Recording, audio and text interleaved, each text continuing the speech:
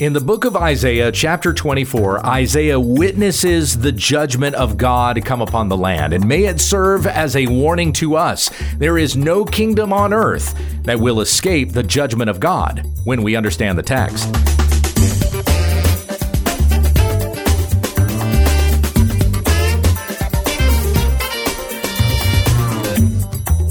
This is When We Understand the Text, teaching through a New Testament book on Monday, Tuesday, and Wednesday, an Old Testament book on Thursday, and a Q&A on Friday. With our Old Testament study today, here's Pastor Gabe. Thank you, Becky. We're back to our study in the book of Isaiah today. Being Thursday, we're doing our Old Testament study. Let me begin by reading the first 6 verses of chapter 24, and I'm reading from the Legacy Standard Bible. Hear the word of the Lord. Behold, Yahweh empties the earth to destruction, eviscerates it, distorts its surface, and scatters its inhabitants. And the people will be like the priest, the male slave like his master, the female slave like her mistress, the buyer like the seller, the lender like the borrower, the creditor like the debtor. The earth will be completely emptied to destruction and completely plundered. For Yahweh has spoken this word. The earth mourns and withers. The world languishes and withers. The exalted of the people of the earth languish. The earth is also polluted by its inhabitants, for they trespassed laws, violated statutes, broke the everlasting covenant. Therefore, a curse devours the earth, and those who inhabit it are held guilty. Therefore, the inhabitants of the earth are burned, and few men remain.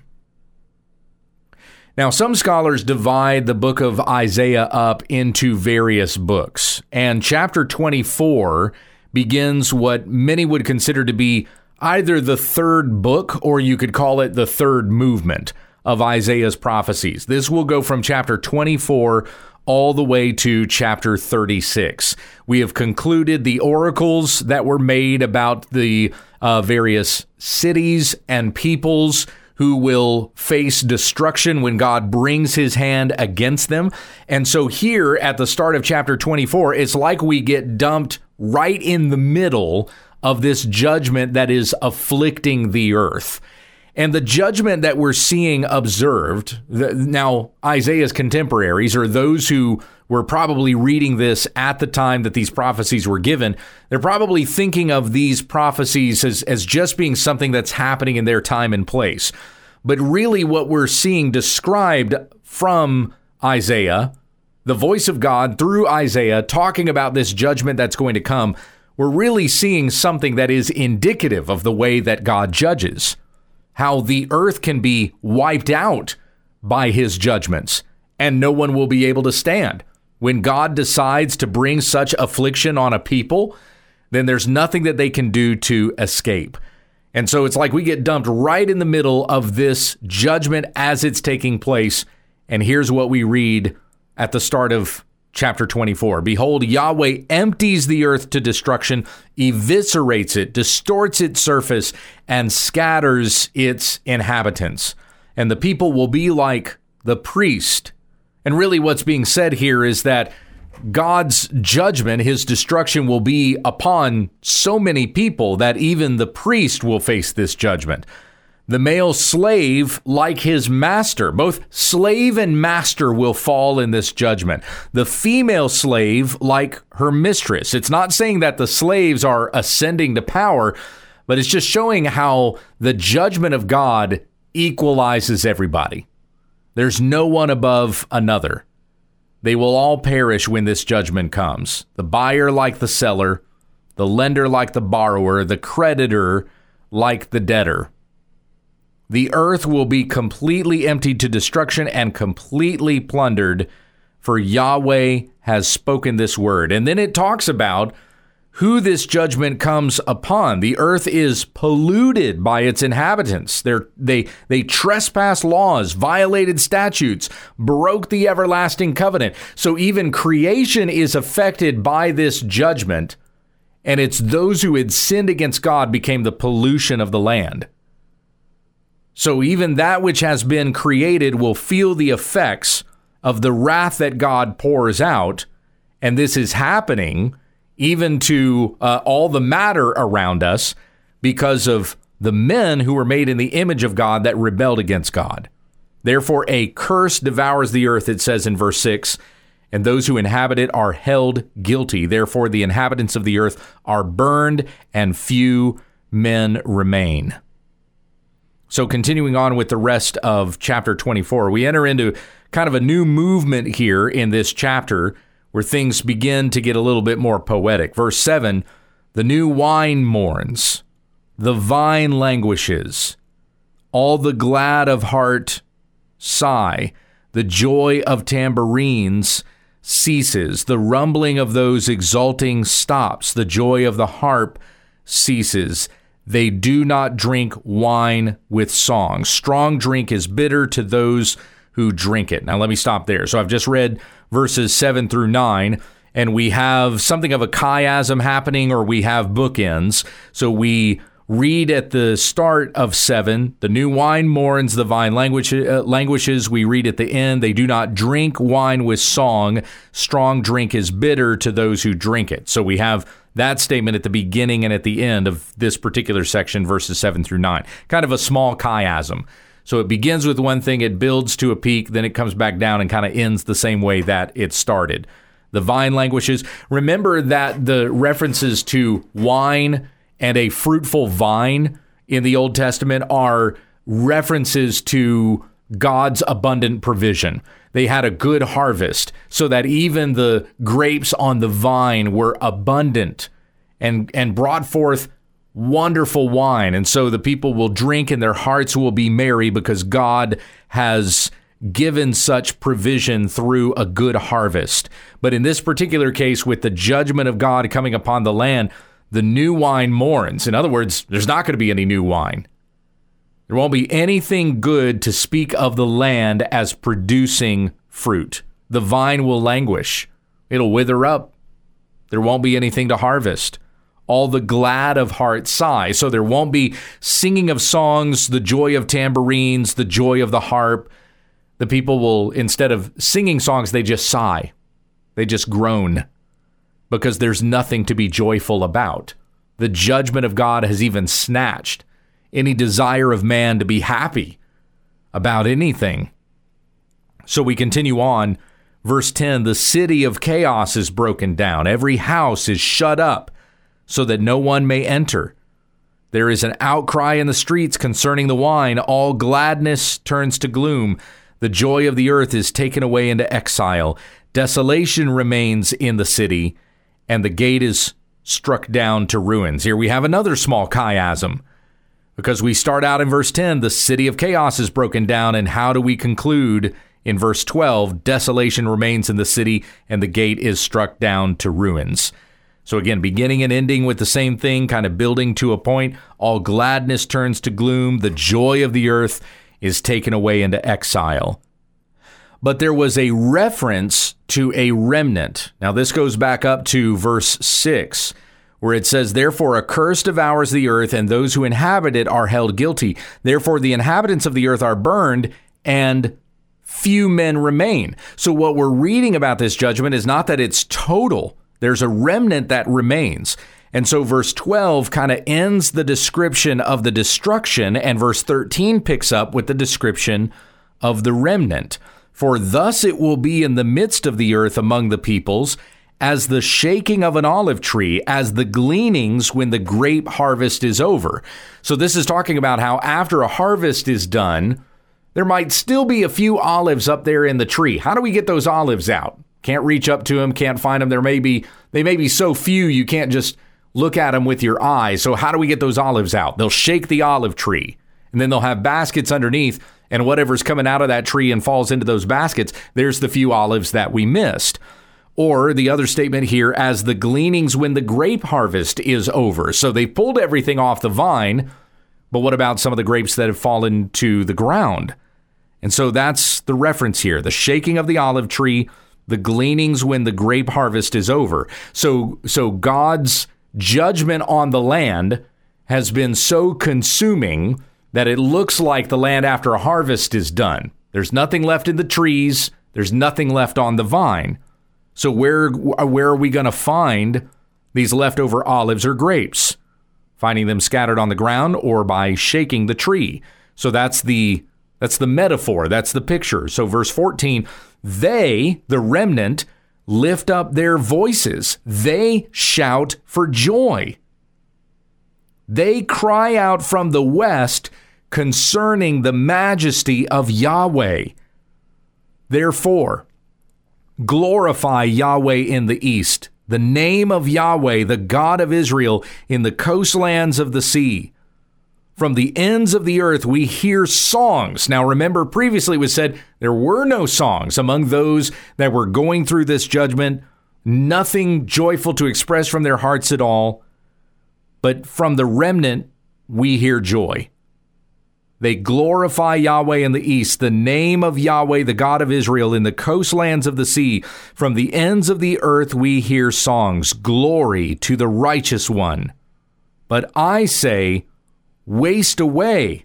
I waste away. Woe is me. The treacherous deal treacherously, and the treacherous deal very treacherously.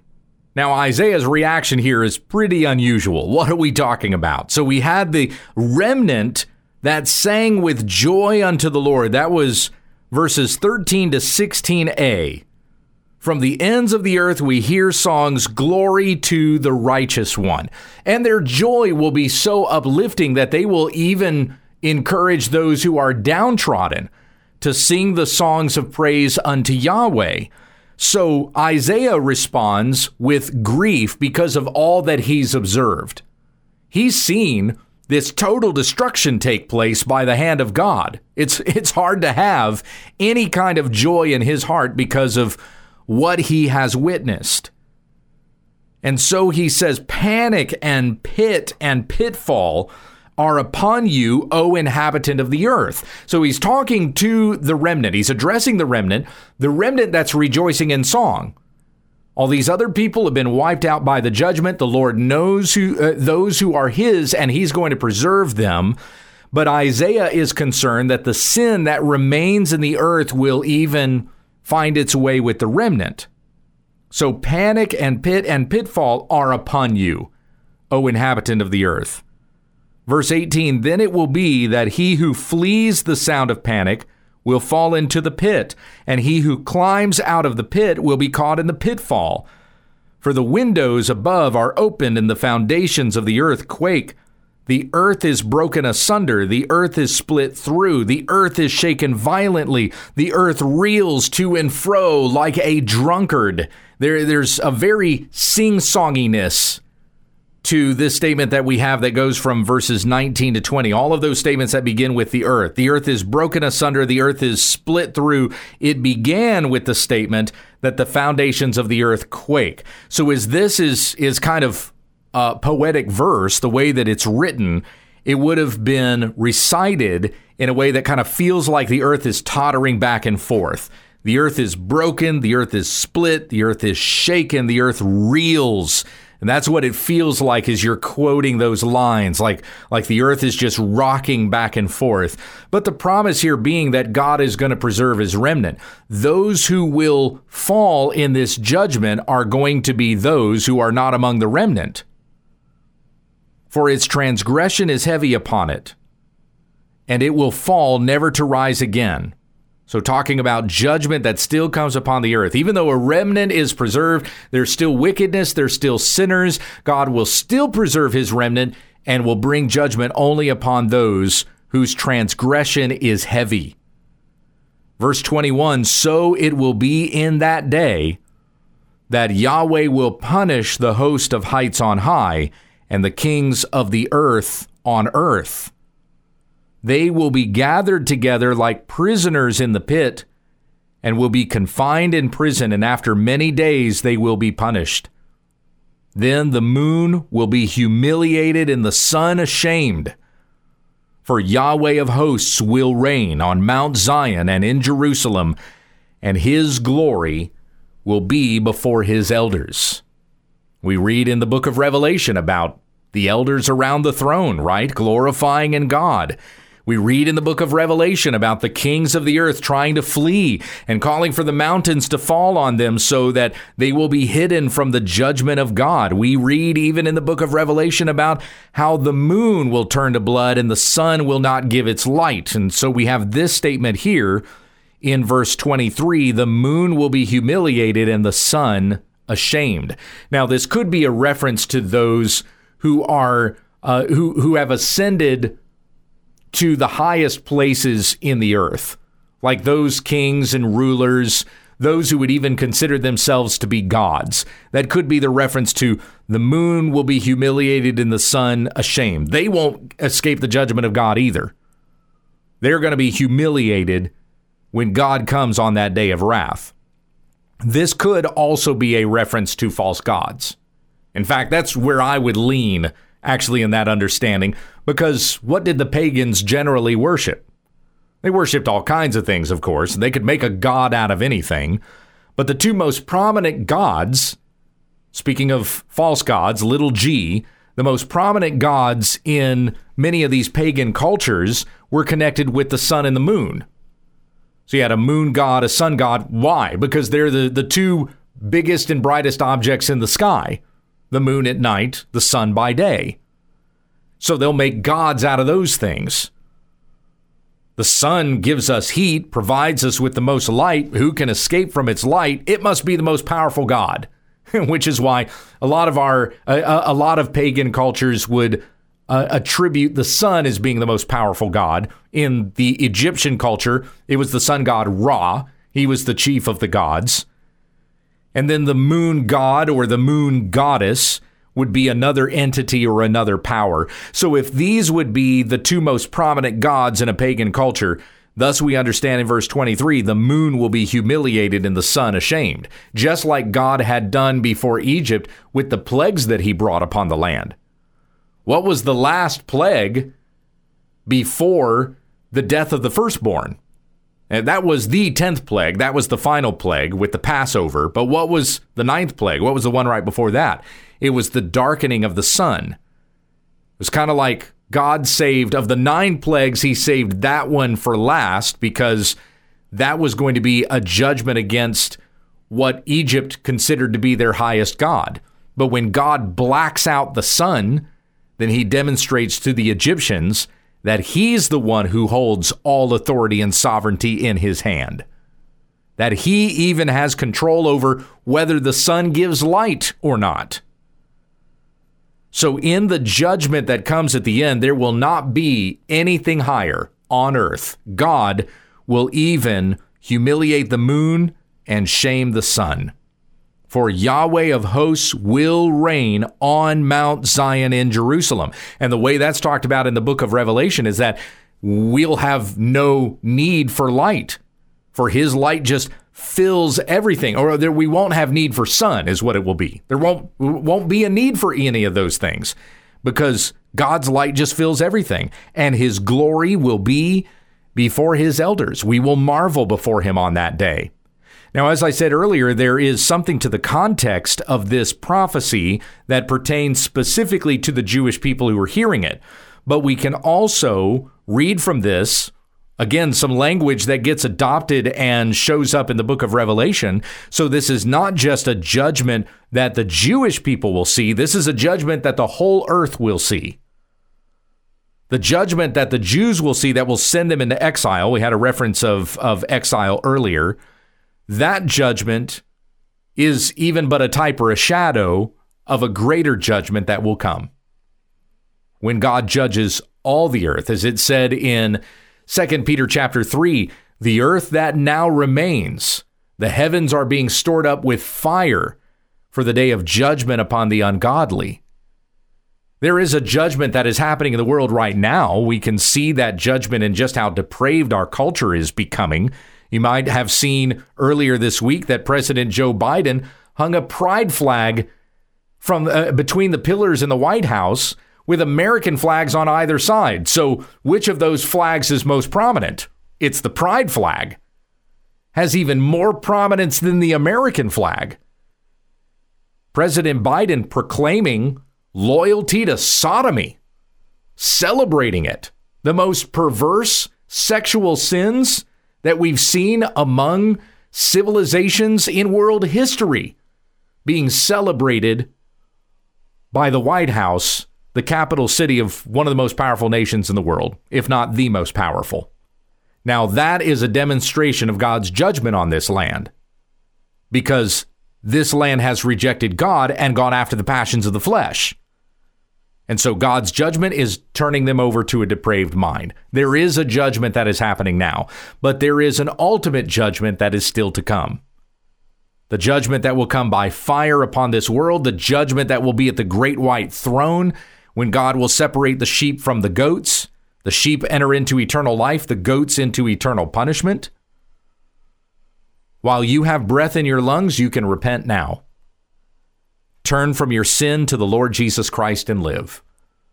And my friends, those who have already done this, who believe the gospel, who worship the Lord Christ, we need to have the boldness and the courage to go out with the gospel to the lost so that they will be saved from the judgment that is coming. You know, the very first preacher in the New Testament is who? Do you know? It's John the Baptist. And what are the first words of his ministry? Repent, for the kingdom of heaven is at hand, for the judgment is coming, and his winnowing fork is in his hand, John said. This is the first sermon that we read about at the start of the New Testament. So our sermons, our preaching, our sharing of the gospel with others need to come with that same warning. There is a judgment that is coming. His winnowing fork is in his hand. Turn from your sin to the Lord Jesus Christ before it's too late. Heavenly Father, we thank you for what we've read here, and may it cause us to tremble. May we recognize the power and the authority of God, that even the sun and the moon will not be able to give its light, if that be your will. We submit to your will, desire to have it done on earth as it is in heaven. And help us to do the will of God in this world while we have opportunity to do so. Loving others, loving our family, living righteously, being living sacrifices unto the Lord, and this is our spiritual act of worship, but also holding out the word of life, preaching the gospel to the lost, that they may repent and come to Christ and live. We ask these things in Jesus' name, amen. This has been When We Understand the Text with Pastor Gabriel Hughes. For all of our podcasts, episodes, videos, books, and more, visit our website at WWUTT.com. If you'd like to submit a question to this broadcast, or just send us a comment, email whenweunderstandthetext@gmail.com. And let your friends know about our ministry. Join us again tomorrow as we grow together in the study of God's Word, when we understand the text.